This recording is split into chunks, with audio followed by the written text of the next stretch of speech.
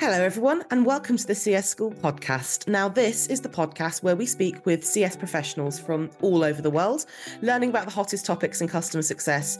And really, in this podcast, what we like to do is strip them right down to basics and discover how we can best apply these strategies in actual life. And today on the podcast, I'm delighted to be joined by Haig Kingston. He's the head of customer success at OpenBlend, and Haig is a returner. He is back on the podcast once again. He joined us last year to talk about value-led frameworks.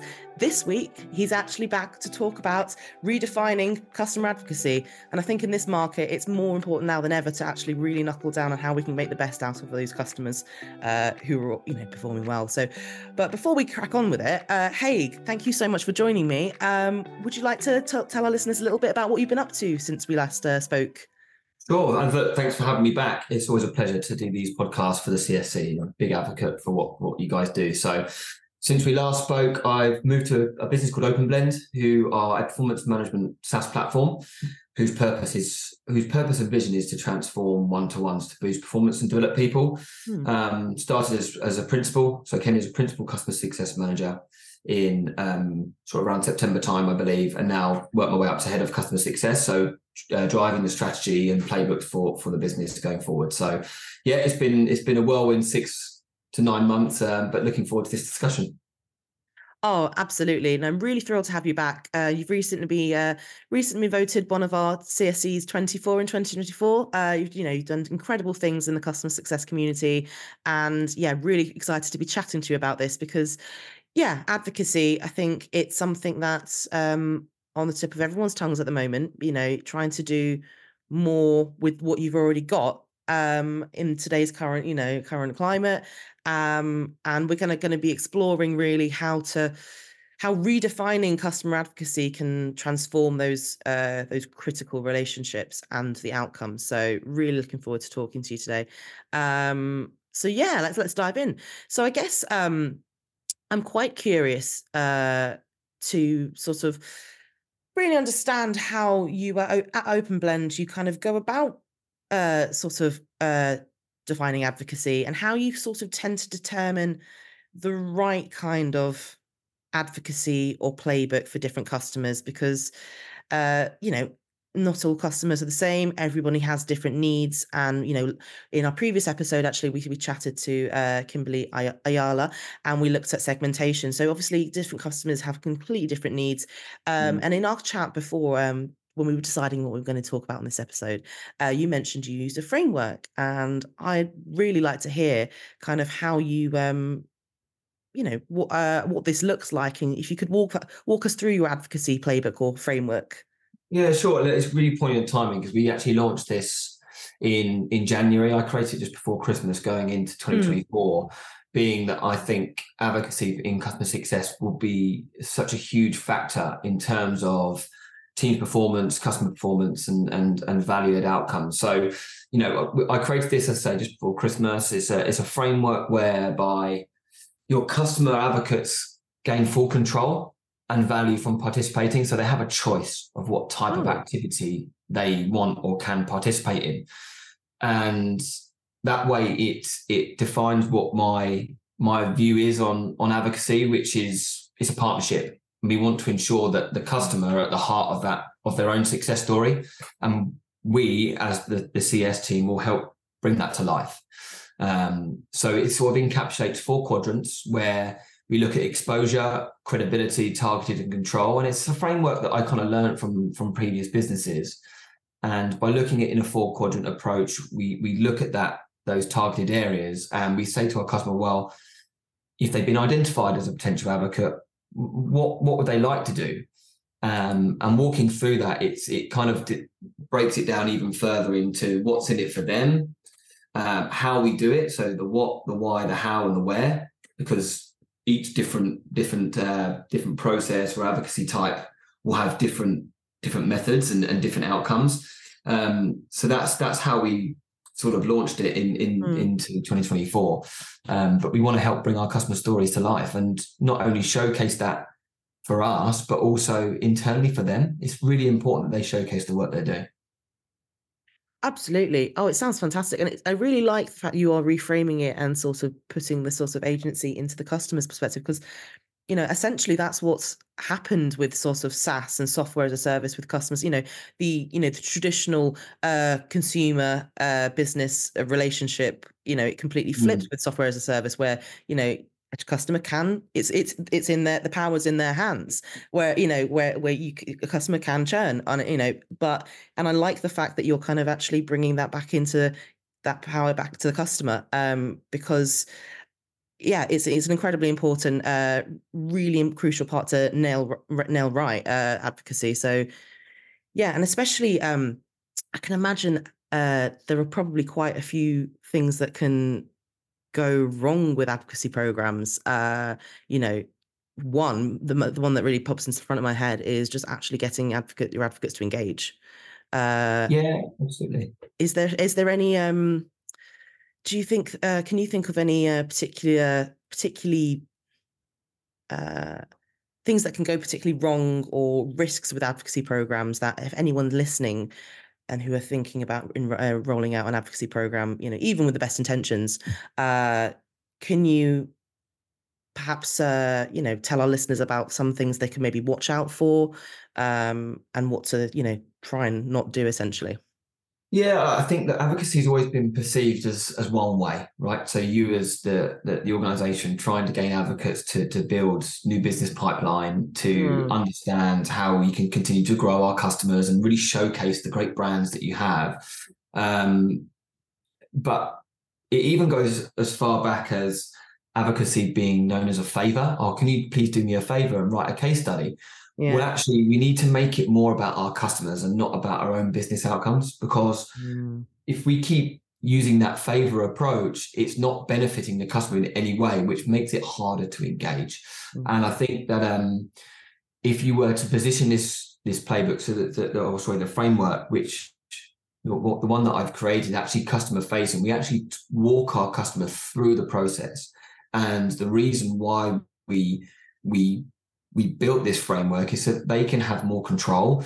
And some teams or individuals or businesses will look at different areas. So, for example, some, for legal reasons, can't have a logo on your website, or can't have a conversation or build a case study because of branding or image rights, etc. So we're giving them a little bit more control as to what they can do.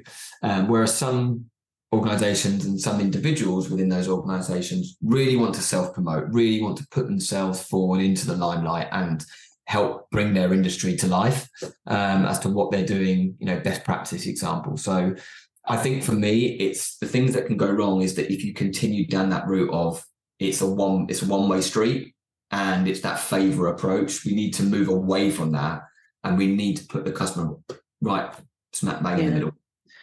Yeah, I completely agree, because it feels quite stale, the previous approach, doesn't it? Just by and it's I guess it's actually a bit reactive, like how everything customer success is trying not to be, as a sort of you don't want your interactions with customers to feel like they're not really getting much out of it, because we talk about that throughout the whole customer journey, and it seems a bit daft to, at this crucial point where you've got a customer who's clearly engaged and clearly values the product, to then sort of undo that proactive work. Yeah.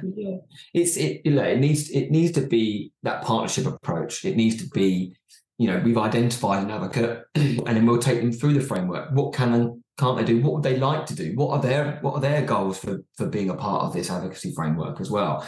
We've got to bring it back to full circle, and just trying to go away from that stale approach of please may do me a favor. Yeah, it just feels a bit sloppy, doesn't it? Just being that, it does. If you've got a quick 5 minutes or something, whatever. Yeah, exactly. Yeah, absolutely. But I'm really curious and learn a bit more about this partnership, because I don't think it's something that people talk about enough of. So you've mentioned how we need to reframe how advocacy is it's a two-way street, rather than just doing favors. But what, for anyone maybe still trying to get their head around how that actually looks like, what can you what does that partnership really kind of look like for you? I mean, how do you kind of, for example, you mentioned that it looks good for the customer to have obviously the brand on your site, an example, but how would you sell that to a customer who maybe is a bit on the fence about, I don't know. Yeah, I think that advocacy is about the customer. Everything that we do in business success is about the customer. And I think I may have said it on a previous podcast or engagement that we've had, where the key to customer success is in the title itself, right? It's your customer success, and it's the value that they've achieved from the excellent partnership that you have with them. We need to showcase their achievements, because by showcasing their achievements within your industry, within their own business, or even with our own customers and potential prospects, it goes so far, so much further than just a favor approach. And I think with the framework that I've created, is you can break it down into three main areas, which is what's in it for you. And we approach it in this way with our customer advocates, is what's actually in it for you. So it's for your brand, it's for your team, and it's for you as an individual, right? So if it's a brand approach, it's positioning your business as a thought leader and showcasing the success that you've had, and being that, certainly in our case, that people first organization. So it's expanding the awareness among other businesses in your industry to see that you're one step ahead. And if you're looking at it from a team approach, you want to showcase your team and their expertise in their field. It's an opportunity to network and share insights with other customers and other businesses about best practice and common challenges that you've overcome. And then you'll always have some that's around the individual. Boost personal brand within your organization, really showcase the work that you've done to your execs, or extend your professional network. So it's going away from just having, you as an organization having an advocate and they've done a case study, and really breaking it down, what's in it for them. You've really got to sell what's in it for them. And I think customer success is so more strategically minded now, that you have to break these barriers down and kind of really put a process that encapsulates the customer and what they gain out of it. So, for example, we use this framework where one of our customers actually use it for employee proposition, why they retain their staff, how they attract new staff. So that's what's in it for them. Oh, thank you for that. That's a lot clearer. That's definitely something people should be doing, to be more, and just not getting to bad habits of just reaching out on oh, right, we need a case study, or we need this. Yeah, absolutely. I wanted to just actually sort of go back a little bit to what you were talking to about when your framework, your advocacy framework, and you were talking about different quadrants, right? You were talking about credibility and exposure, targeting. Could you expand maybe a little bit more about those quadrants? Because I think I think that it sounds really, really interesting. And I guess how do companies navigate those trade-offs when they're planning an advocacy program? Yeah, look, sure. And you'll hear this repetitively throughout this podcast, is making sure the customer's at the heart of their choice. Right? It's enabling them to decide which program or process works best for them. So, for example, some, like we mentioned before, about the customers that can't be named for legal reasons on websites, perhaps doing a peer-to-peer call provides them more control and is more targeted to them specifically. And some, however, which will take a front and center approach, will allow them to be in the spotlight. So high credibility, more exposure within their industry and peers, and sort of leading the way to valuable insight.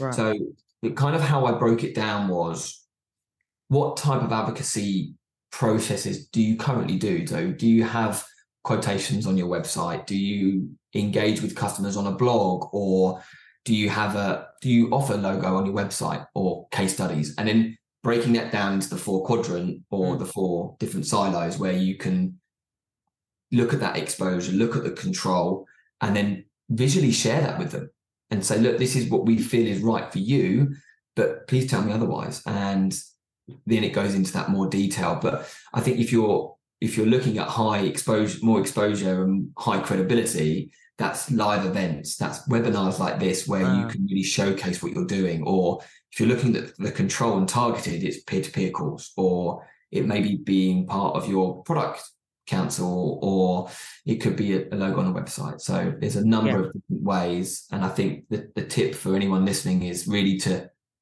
identify what you do well in advocacy processes and position it within a customer-facing framework. Oh, thank you so much, Haig. Perfect. I was just thinking also, what are the types of, I don't know, impact or benefits have you seen for brands you work with that, engage in different ways, like you said, like adding logos to websites, participating in case studies. Like, I guess what I'm trying to understand is, for those clearly engaged customers, but they might still perhaps be, busy and have quite a low bandwidth, and what are the, so let me rephrase that. Actually, I've kind of just gone off a tangent then. I guess I kind of want to know that the impacts of and the benefits really of putting there. Yeah, I think that most importantly, I think for any CS team is 100% customer-led referrals. There's nothing more powerful than your customer stories being a point of reference for any prospective new businesses or,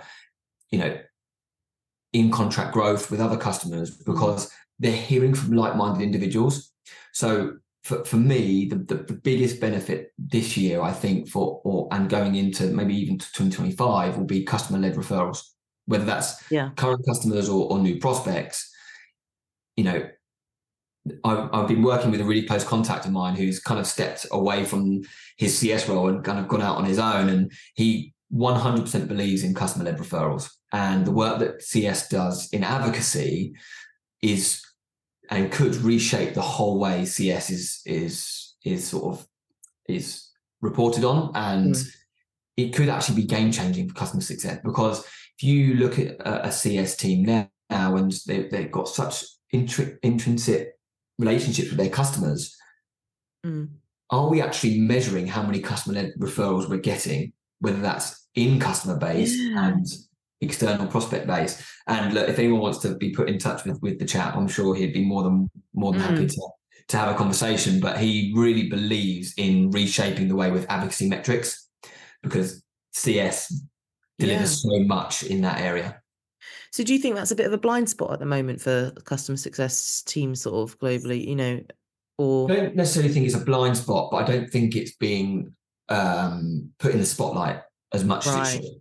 And, I take from my own experience in my CS career, where my customers have referred that, or us as an organization, to another customer in its industry or with peers. And certainly with OpenBlend, we're very much customer referral based. And it's, how can you measure that, and how can you put that spotlight on the CS team? Because that is your biggest growth opportunity within an organization. I was just thinking that, how would you measure that? Because I'm assuming that it'd be really banking on the customer, the new revenue, the new customer, to kind of sort of, when you have those drop down menus and things like that, saying hear about us word from mouth, is that measuring the advocacy, isn't it? Measuring the advocacy and saying that they're an advocate of your organization. They're going out and doing industry-led events where they're putting you and themselves in the spotlight. Can only mean good things for your organization. Oh, absolutely. No, that's a really good point, really salient point.